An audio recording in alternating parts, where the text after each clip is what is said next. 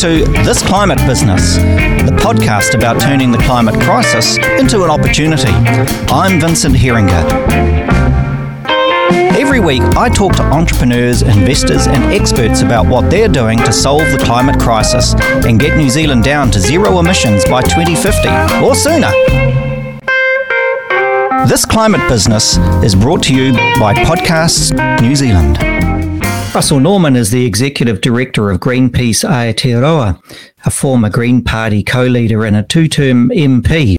He's never short of an opinion. He's got a sort of Aussie swagger and the impatience of a man on a mission. And he was a guest panellist at the Climate and Business Conference last week and summed up the feeling of the event when he said, "We need to stop talking about it and just do it." So, Russell, thanks for joining us. Is that a fair summary of what you said? A brief summary? Yeah, it's certainly one of the things I said, and this certainly true.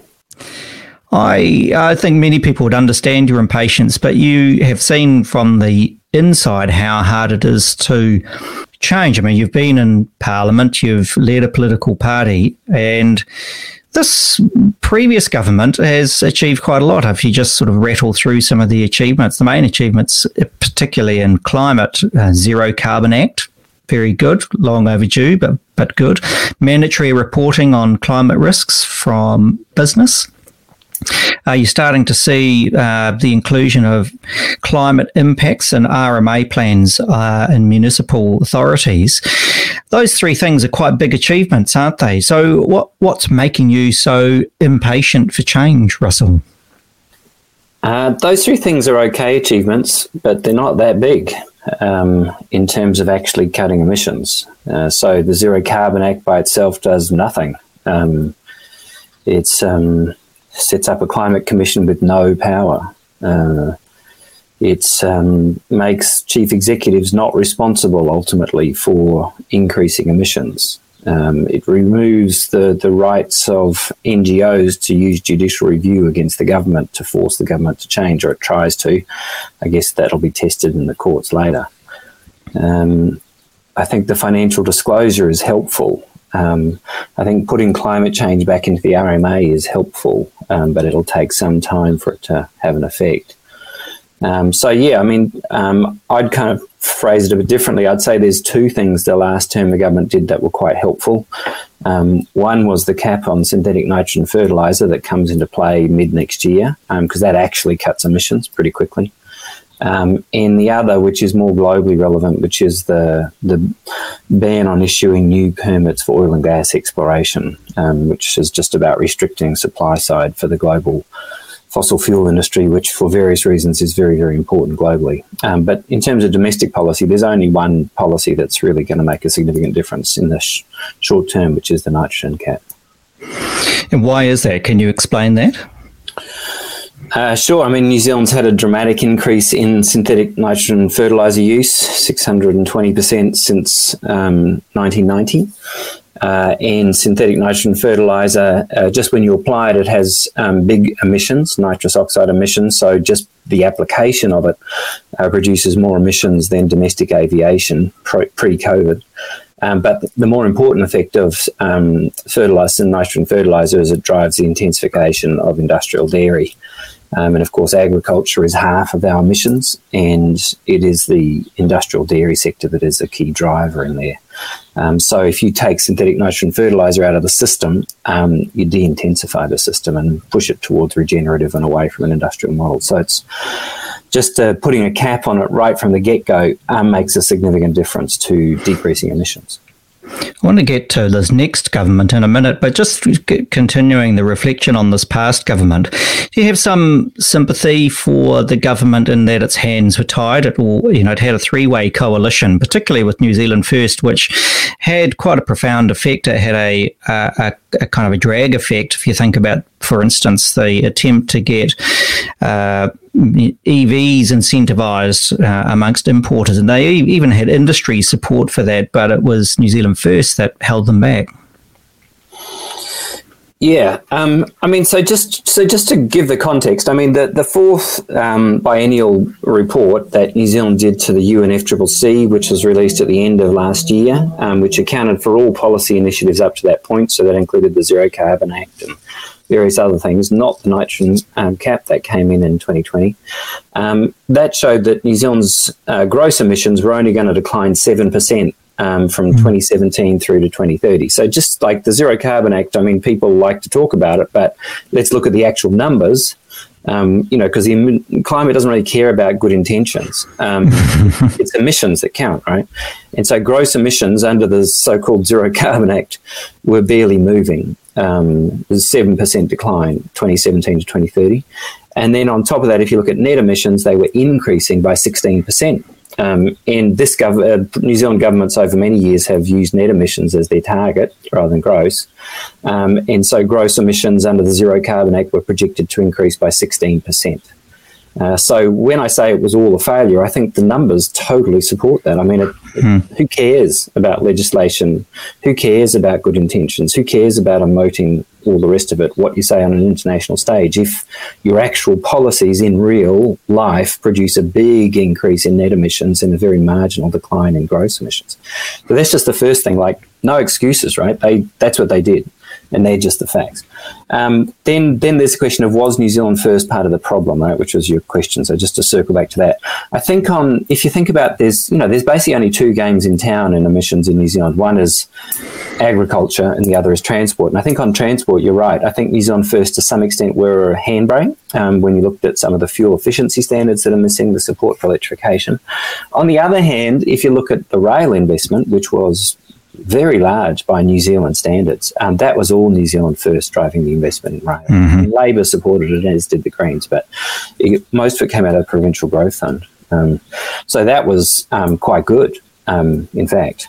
But then if you look at the New Zealand upgrade, which Labor promoted and were very much responsible for at the beginning of 2020, $5 billion on new motorways, I think it was $300 million on active transport. That was the Labor Party, not New Zealand first for that.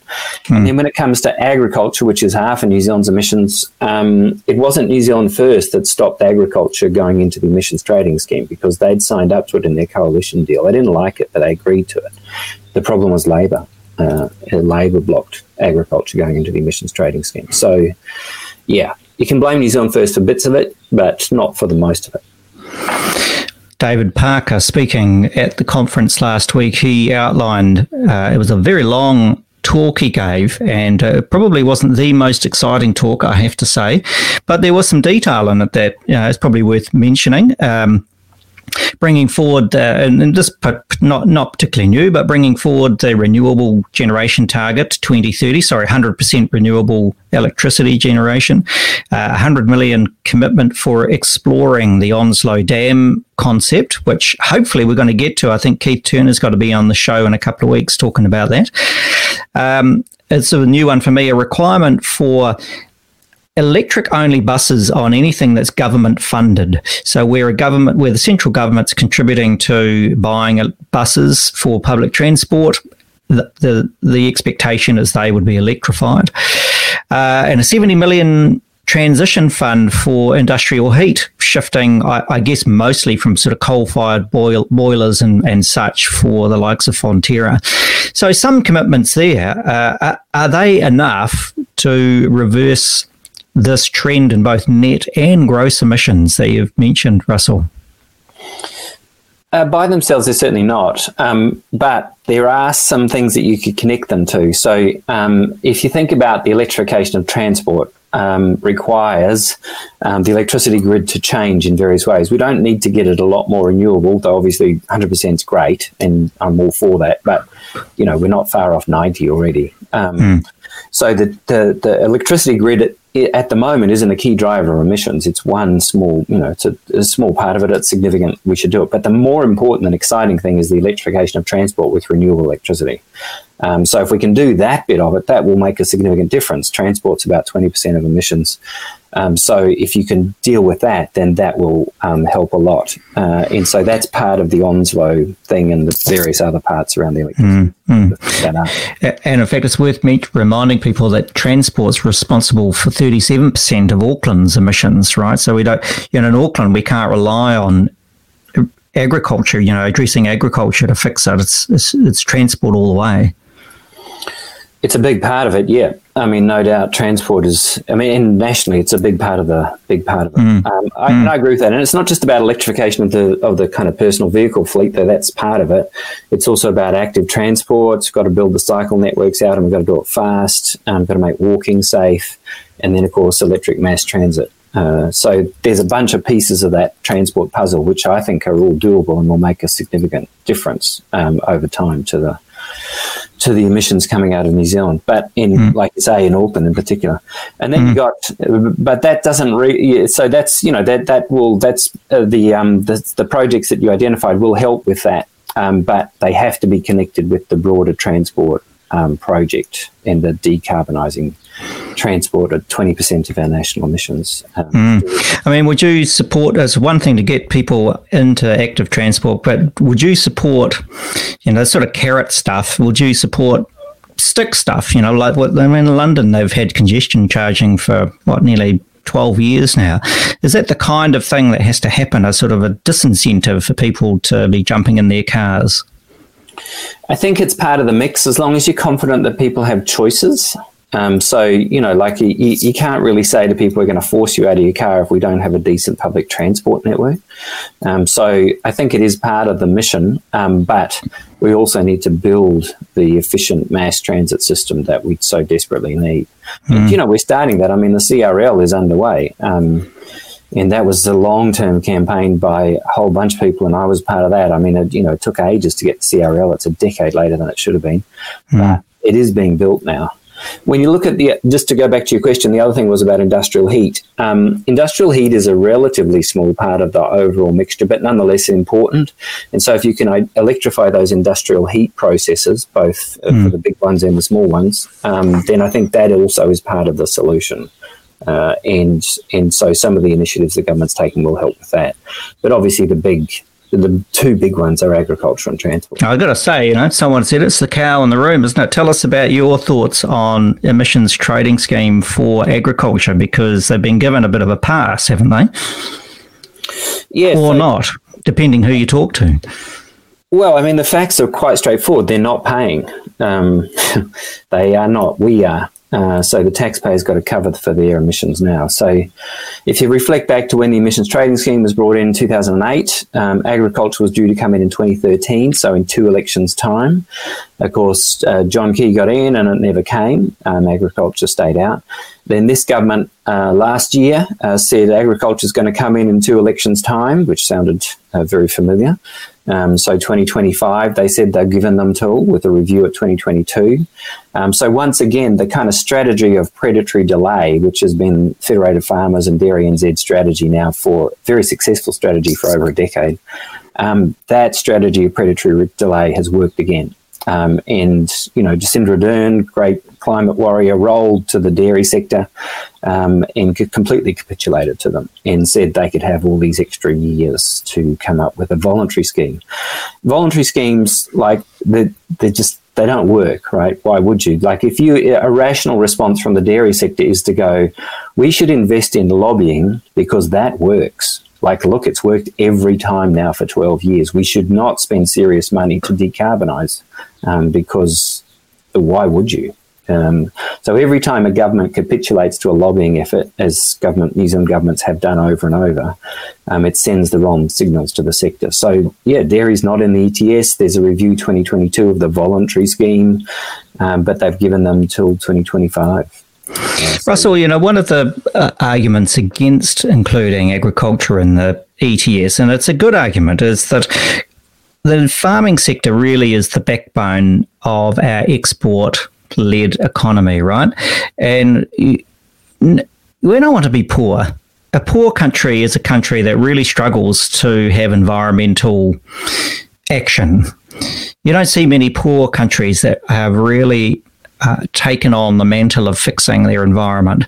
And so if we, just bear with me, so the argument would go, if we cripple our ag sector with high costs, that cost has to be passed on through pricing, has to be passed on to our export customers and to our domestic customers. So effectively the price of food is going to go up.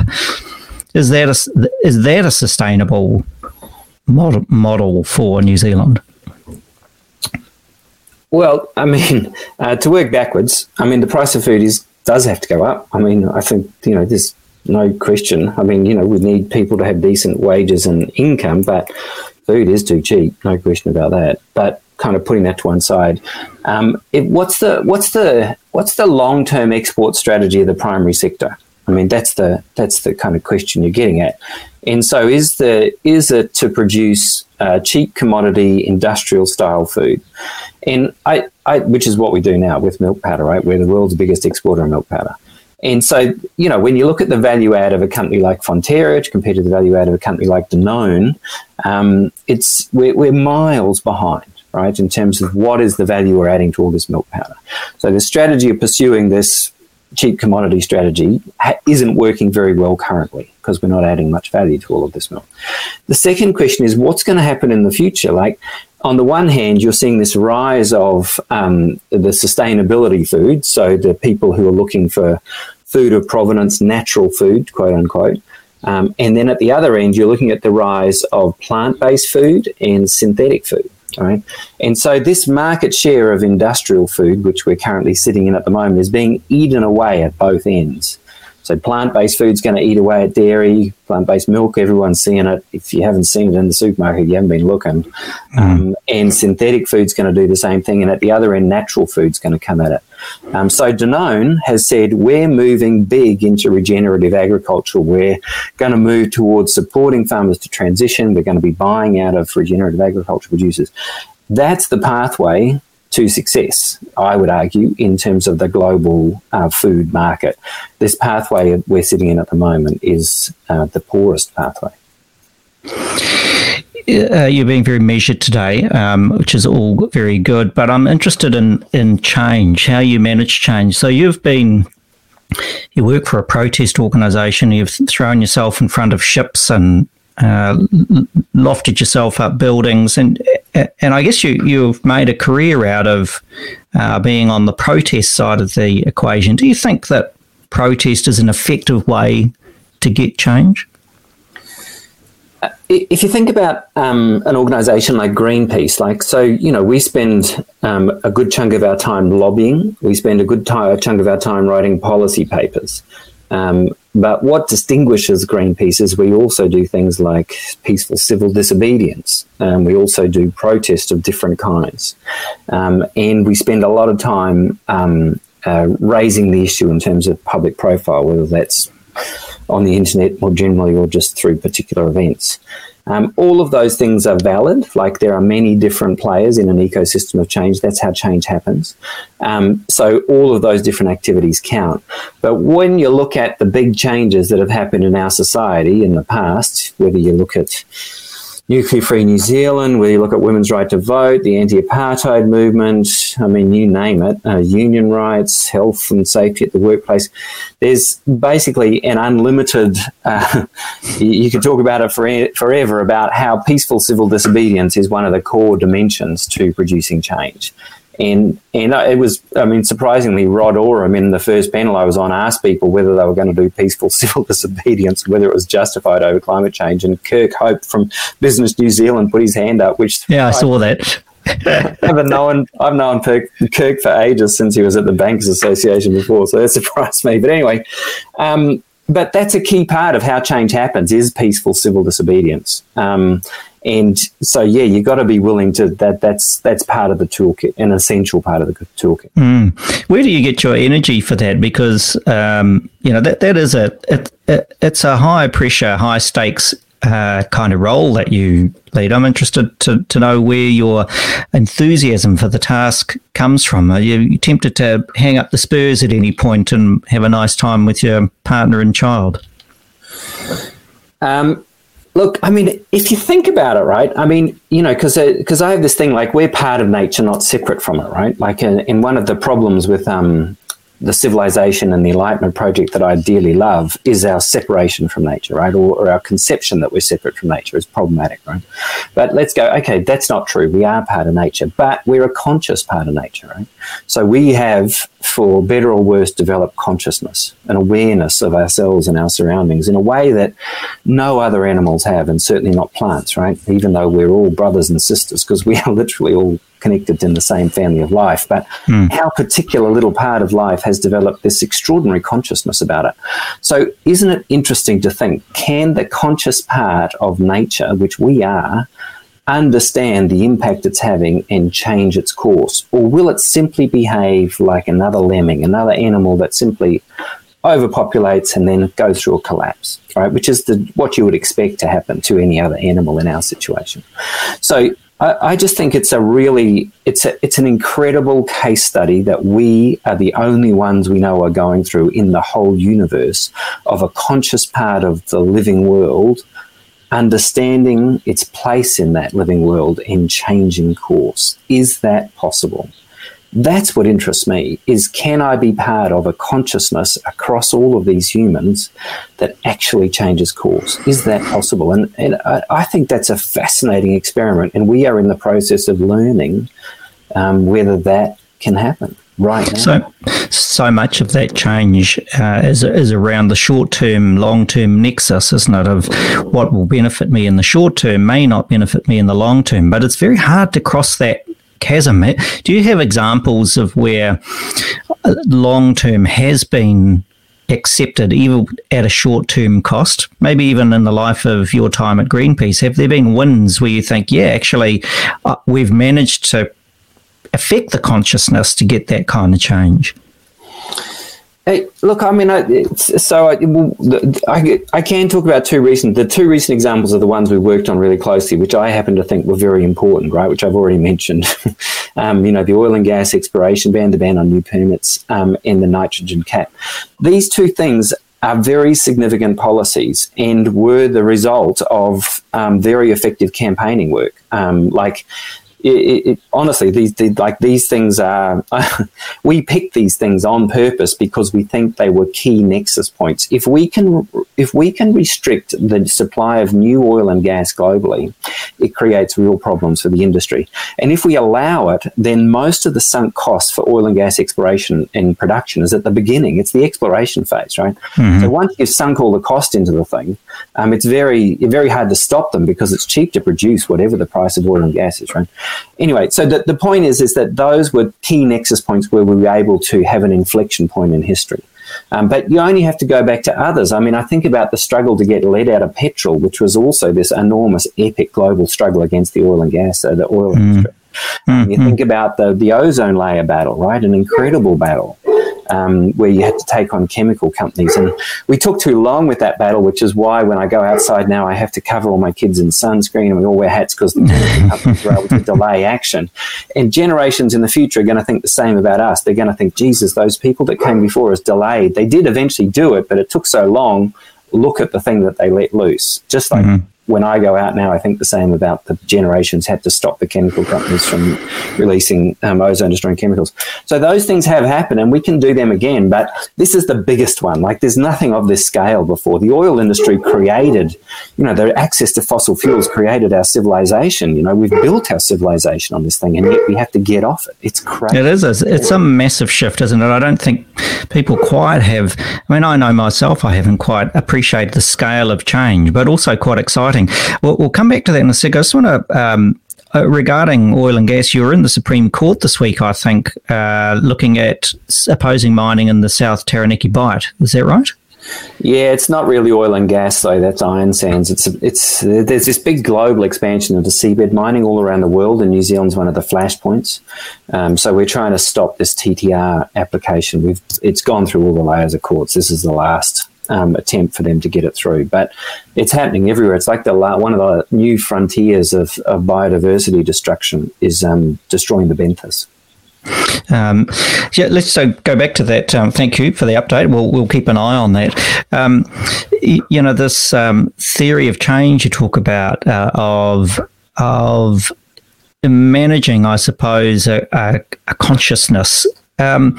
What's your feeling about New Zealand as a political beast? Has the centre moved towards being more green? And do you think that Labour will have a mandate, an expectation, I think, from the electorate to actually walk the talk now? Yeah, I mean, if you think about the transition, because, I worked with Clark and Cullen under the last Labour government, and, Cullen used to ridicule us because of our position on climate change and rail and all. They used to call us, what did he call us? Train spotters. It was very funny because we wanted to promote trains, and he said, "I'm doing the biggest highway building project since colonisation," is what he proudly used to say to us. And so I do think, even though you can still see some of that with Labour and the New Zealand upgrade, where they spent most of the money on new motorways, is a kind of hangover of that. But you can see it's changing. If only in, say, their commitment to light rail, trying to get light rail in Auckland, like in spite of all their botch-ups, it looks like they're going to keep trying to do that project, right? Which is great. And the CRL's the same. I mean, Labour were not at all supportive, but they've slowly moved on the City Rail Link and all of that kind of stuff. So they are moving, there's no question. And Ardern is light years ahead of Clark in terms of consciousness about climate change. She still hasn't translated it into actual government policy yet, and this is her chance to do that. So I do think it's moved, but it's the whole society's moved. I mean, my father used to be a contract engineer on coal mines in Australia. My brother worked in the gas industry. Our whole family was brought up on fossil fuels. But that's changing. Even in Australia, it's all changing. So. I do think our consciousness about climate change is moving. It's just taken a while, and it's not surprising it's taken a while. We built our whole civilization on fossil fuels. It's taking a while, and it needs to speed up, doesn't it? I mean, I was talking with someone at the conference about how we all read the Lorax when we were kids, and yet, things have got worse, not better. What can we do, Russell, to increase the pressure on the government to speed up its action on climate change and, put action next to that rhetoric? My current approach is to give them a chance to demonstrate that without the handbrake of New Zealand First and without that excuse not to do anything, that they're going to actually take action in a way that they haven't up to now, or they have to some extent, but not nearly enough. So I'm kind of like, my approach at the moment, and I would encourage people, is to be positive with the government and supportive and say, look, you guys have said you're going to do this. This is your moment, and I do think that they've got a 6-month window essentially to demonstrate that they plan to change course, because in the first term, they didn't achieve much in terms of actual policy that'll actually cut emissions. Now, the government would say, if you had Shaw here, he'd go, oh, we set up our framework, blah-de-blah, but and so we're going to see whether that comes to, we're going to see whether that delivers, right? What are the budgets the Climate Commission delivers? Does the government adopt the budgets? Does it introduce policy to meet the budgets? They're all the things that are going to be decided in the next little while. And I thought Shaw's position moved at the conference, where he admitted that they hadn't actually achieved a lot in terms of actually cutting emissions. They'd spent all this time on the framework and all that kind of stuff. Instead of actually doing policy that would cut emissions. So my approach is be supportive of the government and tell them they've got a mandate and that they can do it. And if they don't deliver within the next 6 months, then it's just like we just have to take them on, because this is the moment. This is the moment. We haven't even talked about oceans, but we'll do that another day. Russell Norman, it's a pleasure to have you on the show. Thanks for joining us. Pleasure. Thanks for having me on. Thanks for listening to This Climate Business. I hope you enjoyed the program. There are more episodes as well as notes and blogs on our website, thisclimatebusiness.com. I'm Vincent Heringer, and if you know someone who deserves to be interviewed on our show, email me, vincent@thisclimatebusiness.com, or find me on Twitter, vheringer. That's 2 E's, 1 R.